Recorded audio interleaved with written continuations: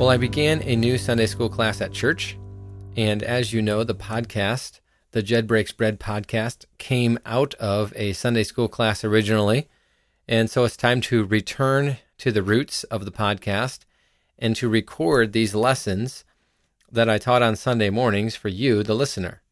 Now, why did I start this podcast? I began the podcast so that those who were in my class would have the opportunity to re-listen to the material that was taught and have another opportunity to digest it during the week. And I think this is a huge benefit to you, the listener, and it's a benefit to me, the teacher, as well, because I have the opportunity to maybe answer some questions that were raised in the class. I also have the opportunity to refine the talking points from Scripture so that the outlines are really tight and well organized. And I think it's a great benefit for the class because they can, again, re-listen to the material and benefit a second or third or fourth time from it. Now, you may be asking, okay, that's great. You're teaching a podcast series on marriage, but I'm not married. What about me? What should I glean? What should I gain from this podcast? Well, let me tell you what I think you can gain. First, when we talk about marriage, we're talking about a important relationship that God has established in the life of two people. Now, marriage is one of many relationships that all people have. I don't mean to say that all people are married, but all people have relationships. And so the foundational principles and the theology that is behind having a successful marriage, the practice of that theology will also aid you as you have other relationships in your life, whether it's a relationship to just other men and female friends, male and female friends, whether it's a relationship to your boss or your coworkers, whether it's a relationship to siblings, or whether you're a single person and you're saying, you know what, I'd like to be married some days. What are some things that I should be working on in my life right now to help make that transition better? That's what you ought to be doing. That's how you ought to be thinking about these lessons. Now, if you are married, you should be saying, you know what, I got to get my wife or my husband to listen to this podcast and let's go through this material together so that we can both be blessed and not blessed just because you listen, but blessed because we're going to take this material and really seek to live it out, to apply it to life, to have a life that is radically changed and transformed because of the power of the Word of God. All right, so where are we going to start? Well, the first place that I want to start really is in kind of thinking through stereotypes. I want to talk about stereotypes and challenge stereotypes and definitely offer a better way to perceive members of the opposite gender. Okay? So, to begin with, what stereotypes might you have about men or women? What might you have? And I think that there are common stereotypes in our culture that say, men, they're just tough. They don't have feelings. They don't cry. They don't whine. Men are generally rough around the edges and, all kinds of things like that. And then what are the stereotypes about women? Well, there's a lot of them. Women are nurturing, they're caring, they're not logical because they're only feelings-based. Women are, the weaker sex, the fairer sex. Okay, yeah. Where do stereotypes come from? And I'm not saying that those are the only stereotypes, but there's a lot of stereotypes. Those are just some examples to get your mind thinking, where do stereotypes come from? I would suggest this, that stereotypes come from a wrong view, a wrong perception of a group of people. In fact, Webster's dictionary defines a stereotype as this: it's a standardized mental picture that is held in common by members of a group and that represents an oversimplified opinion, a prejudiced attitude, or a uncritical judgment. A stereotype is saying that someone or something conforms to a fixed or general pattern. Stereotypical thinking, in other words, to think about life in terms of stereotypes, is a very dangerous way of thinking. Stereotypes are generated through our culture. All right, our culture establishes stereotypes for us. And many of the ones that I listed off for you were found in American culture many years ago. Now, I happen to pay attention to the culture, and I see that the stereotypes are changing. Okay, the stereotypes about men and women are changing. And I think that's in conjunction with the changing attitude that our culture has towards defined gender. We no longer are defining gender as male or female exclusively, but we are allowing people to define gender in any way that they would like to. Whether that's healthy or not healthy, whether it's true or not true, we are allowing individuals to define gender, and this is creating a brand new set of stereotypes. Now, maybe you're listening from another culture outside of the United States.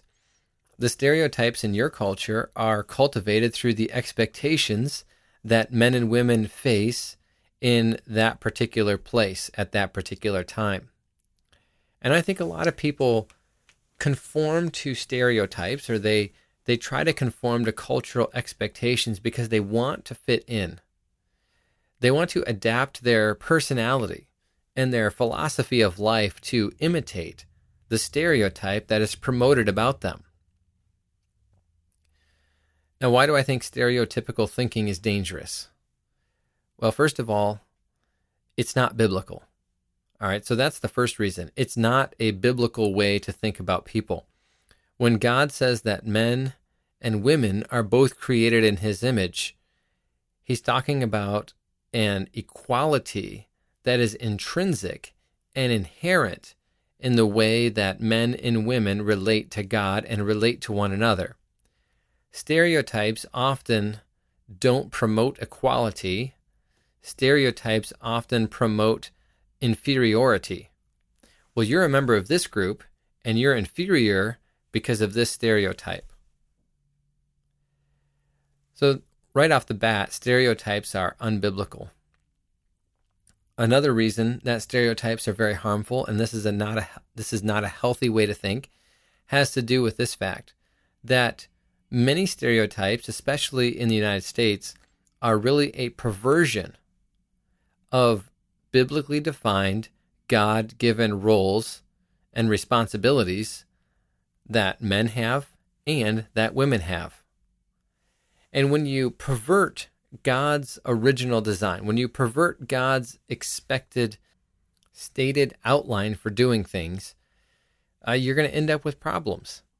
And one of the reasons that we have stereotypes, one of the reasons we have problems is that God's original expectations, God's original intentions have been perverted because of the curse of sin.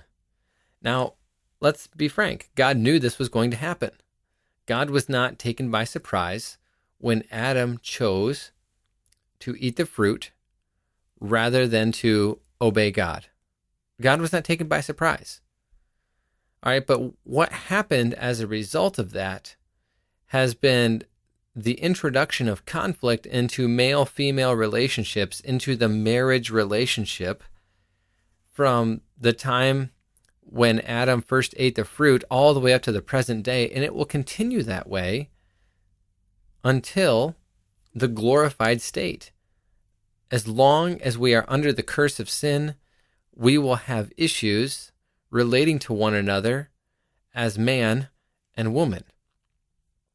But the way to deal with these issues, the way to overcome them, is not to say that, well, you're just of this stereotype, and you're just of that stereotype, and because you're this way, we can't fix you, so we just have to live with you. Or because you're that way, We can't fix you. We just have to live with you. Stereotypes and thinking according to stereotypes is not a profitable way of thinking. It's a lazy way of thinking. It's lazy because it looks for easy solutions to complex problems.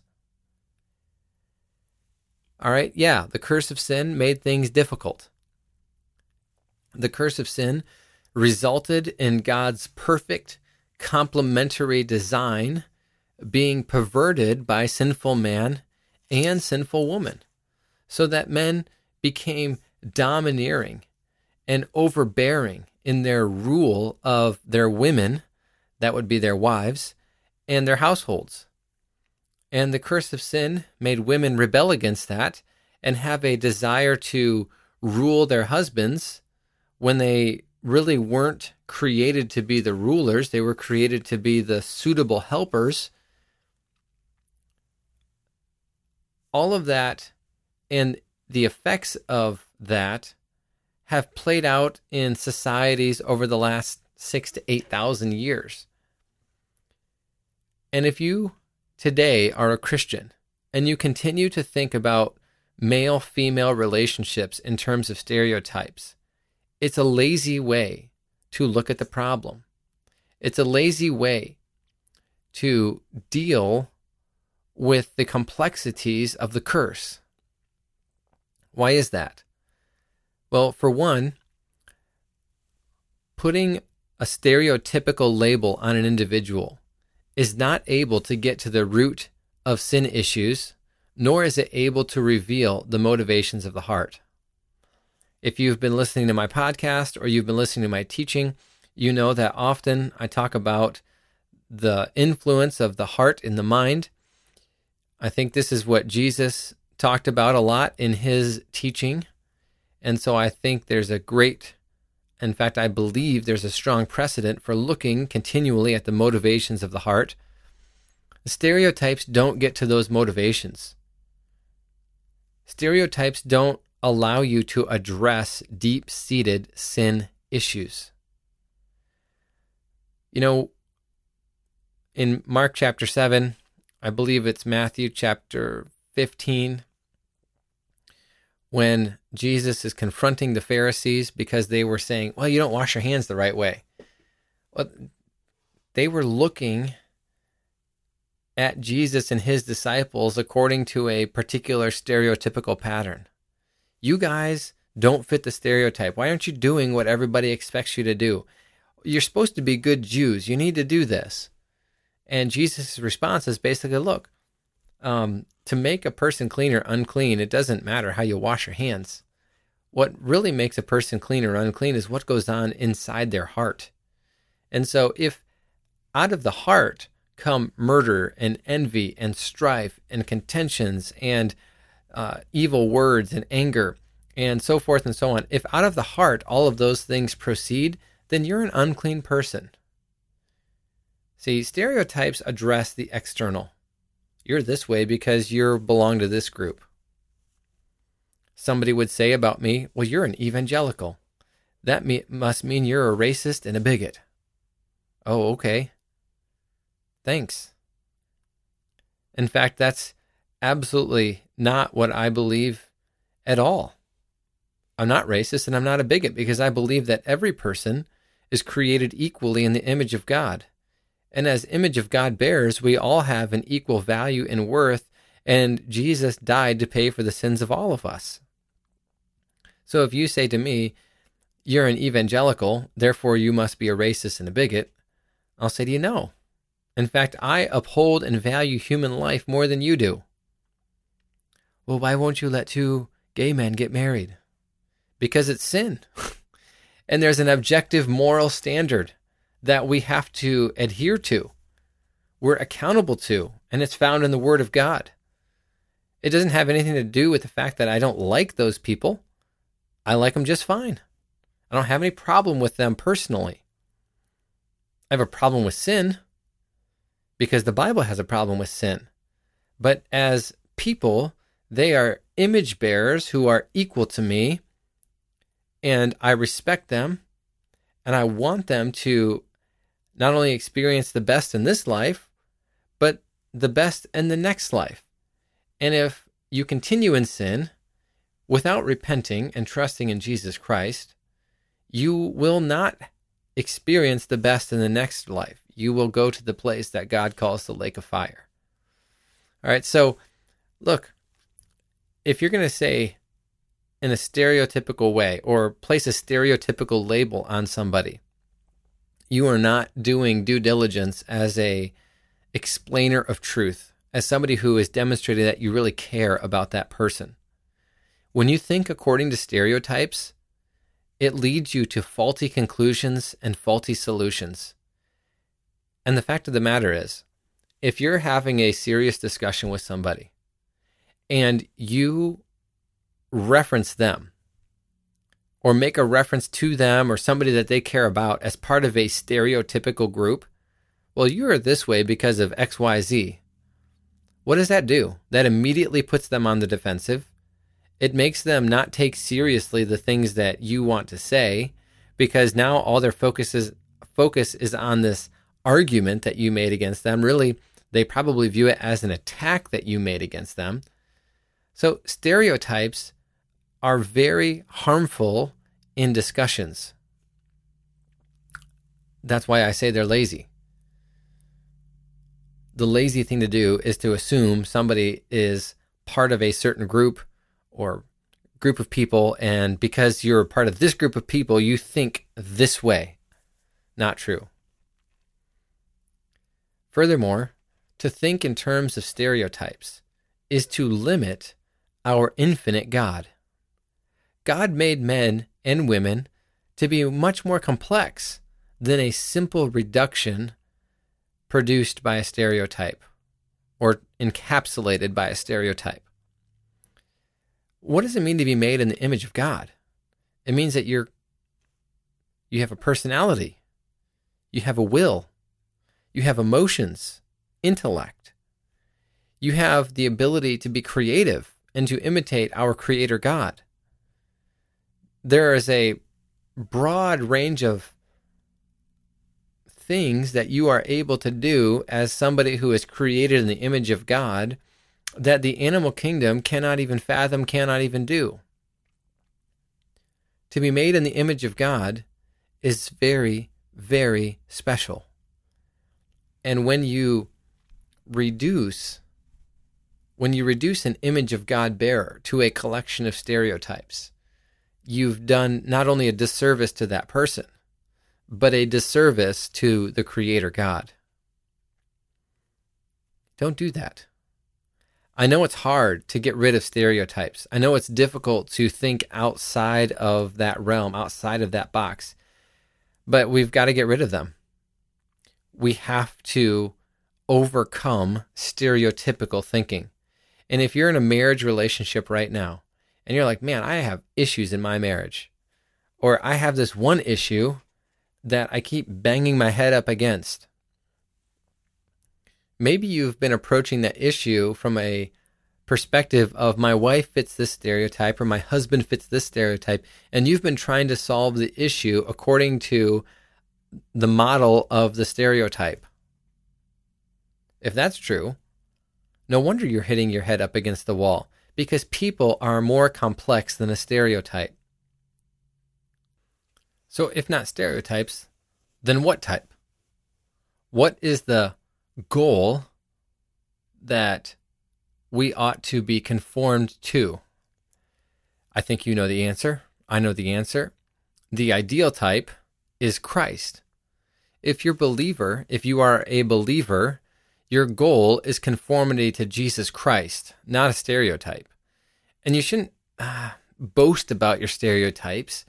I mean, we can poke fun of them, we can make fun of them, but we ought not to glory in stereotypes. Rather, we ought to glory in the fact that we are being transformed into the image of Jesus Christ. Our character must be shaped by the Word of God. The way that we interact with our spouse must be shaped by the Word of God.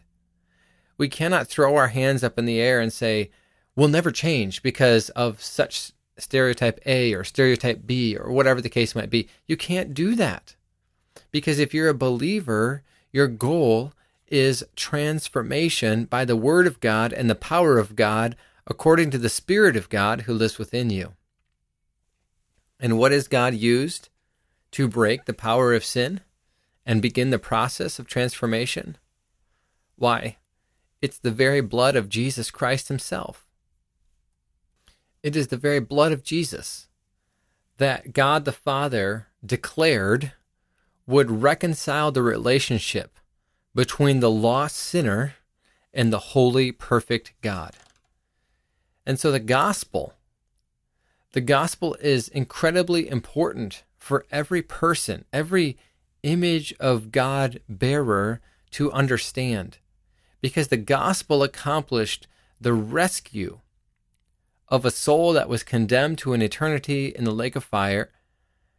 It accomplished the rescue from that future, that fate, to one of being transformed into the image of Jesus Christ, and to then being an heir in the kingdom of God and being of the privilege and having the glory to stand with Christ and to worship him for all of eternity. Paul writes this in Romans chapter 5. But God demonstrates his own love for us in that while we were yet sinners, Christ died for us. Much more then, having now been justified by his blood, we shall be saved from the wrath of God through him. For if we were enemies, we were reconciled to God through the death of his Son. Much more, after having been reconciled, we will be saved by his life. The power of the gospel is incredible, and God's great love is unmeasurable. How in the world could God the Father conceive of this plan to send his Son Jesus to pay the price for us, for our sins, when we were his enemies, and then reconcile us through that price? And to reconcile means to be brought into a close relationship once again. You were close, then you were separated, and you have become close again. Well, how does this truth about the gospel and what has happened between us and God, how does that apply to the marriage relationship? I can think of no other relationship on earth that is as close or as tight or as special as the marriage bond. And your marriage needs the application of the gospel every day. That doesn't mean you need to be saved over and over and over again each day. But what you really need in your marriage is to practice the principles that are essential and that comprise the foundation of the gospel. What are they? Well, sin separates. First of all, in the gospel, sin separates man from God. And in marriage, sin separates spouse from spouse. You will sin against one another, and sin breaks fellowship. So where do you go then when sin has broken fellowship? Well, in the relationship between you and God, you go to the cross. Because there on the cross, when Jesus died and his blood was spilt, all the sins of all the people who have ever lived were paid at that point. Jesus' blood propitiated that. It means satisfied God's wrath against sin. And so the sinner goes to the cross to find payment for sin before the throne room of God. In the same way, when one spouse sins against another spouse, you still go to the cross, because that sin that you committed against your spouse needs to be paid for, or has been paid for. Let me say this more accurately. The sin that you committed against your spouse has already been paid for at the cross. And so you don't need to make your spouse pay again for that sin.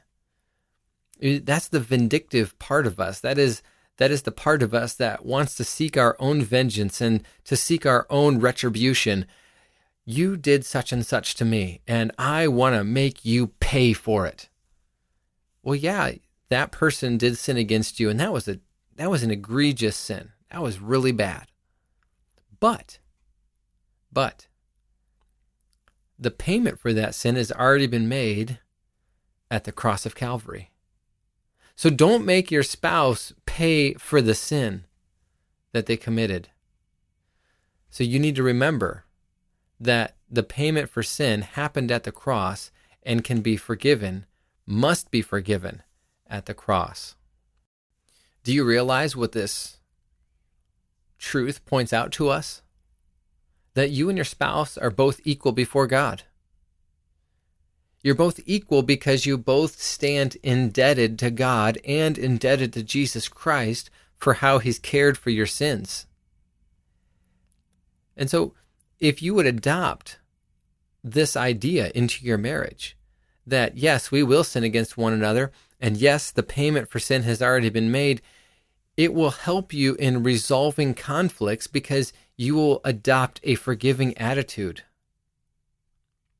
Instead of being vindictive and wanting to seek retribution, you will say, you know what? Because of the blood of Christ, I can forgive you. Now, you're not standing in the place of God. You're not sending their sins away in the same level or at the same tier that God is sending the sins away. But what you're saying to them is this: because I know Jesus paid for that sin, I'm not going to make you pay for it again. And I'm going to seek reconciliation with you so that we can avoid bitterness and anger towards one another, or a deep-seated dislike even though we're married. You and your spouse are equal before God, and both of you must adopt a forgiving attitude. You both need the cross. You both need the payment for sin. And you both need to learn how to reconcile with one another on account of the blood of Jesus Christ. To have a forgiving attitude means this: that you're going to be quick to ask for forgiveness, and you're going to be quick to grant forgiveness. And again, this is an intellectual exercise. Does it matter how you feel? No. If somebody says, you know what, please forgive me. I spoke to you in a really harsh tone of voice. I recognize by your response that it was sinful, that it really hurt you. I'm sorry. I don't want to do that to you. That was wrong of me. Please forgive me. Okay.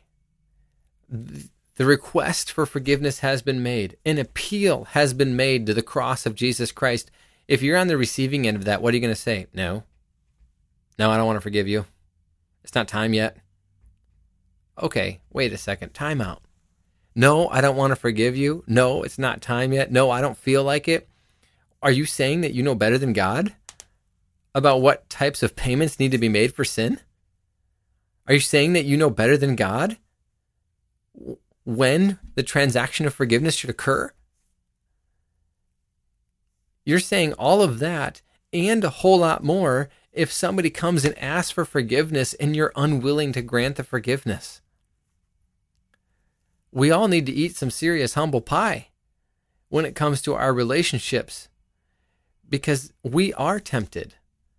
And I think a great many of us, if we're honest, will admit that we don't grant forgiveness as quickly as we ought to.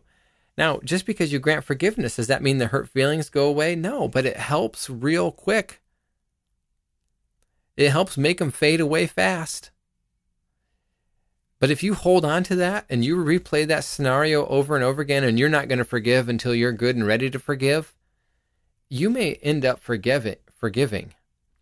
But you may plant a seed of bitterness, or a seed of rage, or a seed of something down deep in your heart that will eventually grow and produce a hedge between you and your spouse. The gospel needs to be applied to marriage because we're sinners. And we're two sinners who are living in the closest possible union that God has established, even closer than children and parents. We're living in the closest possible union, and because we're still under the curse of sin, though we are redeemed and though we have the Holy Spirit living inside of us, we're going to sin against one another. Therefore, we must keep our eyes fixed and focused on Jesus Christ. We must be individually being transformed into the character of Christ, into the likeness of Christ, and we must be bringing that into our marriage. Your marriage needs the gospel every day because you need the gospel every day. John writes in his first epistle, if we confess our sins, he is faithful and just to forgive us our sins and to cleanse us from all unrighteousness. It doesn't say some, it says all. And you know what the best part about it is? He's faithful and just. That means he's going to do it over and over and over and over and over again. He's never going to let you down. He's never going to say, well, this is a time too far. Yeah, I've forgiven this 490 times, but I'm not going to go for the 491st. You're done. No, aren't you glad God doesn't treat us like that? If you're glad that God doesn't treat us like that, then you ought not to treat your spouse that way. Well, this is just the beginning of our discussion on marriage and marriage principles. Really, not marriage principles, but biblical principles applied to marriage. That's a much better way to state that. And I hope that you will really be challenged to think differently about your marriage and about a great many things as we go through this: communication and stewardship, intimacy, and a whole host of other topics. May the Word of God do its work in your heart, that you would be transformed into the image of Christ. And may you personally bring glory to Christ, and may you and your spouse together bring glory to Christ as you are transformed into His image. Thank you for listening, and may you have a blessed day.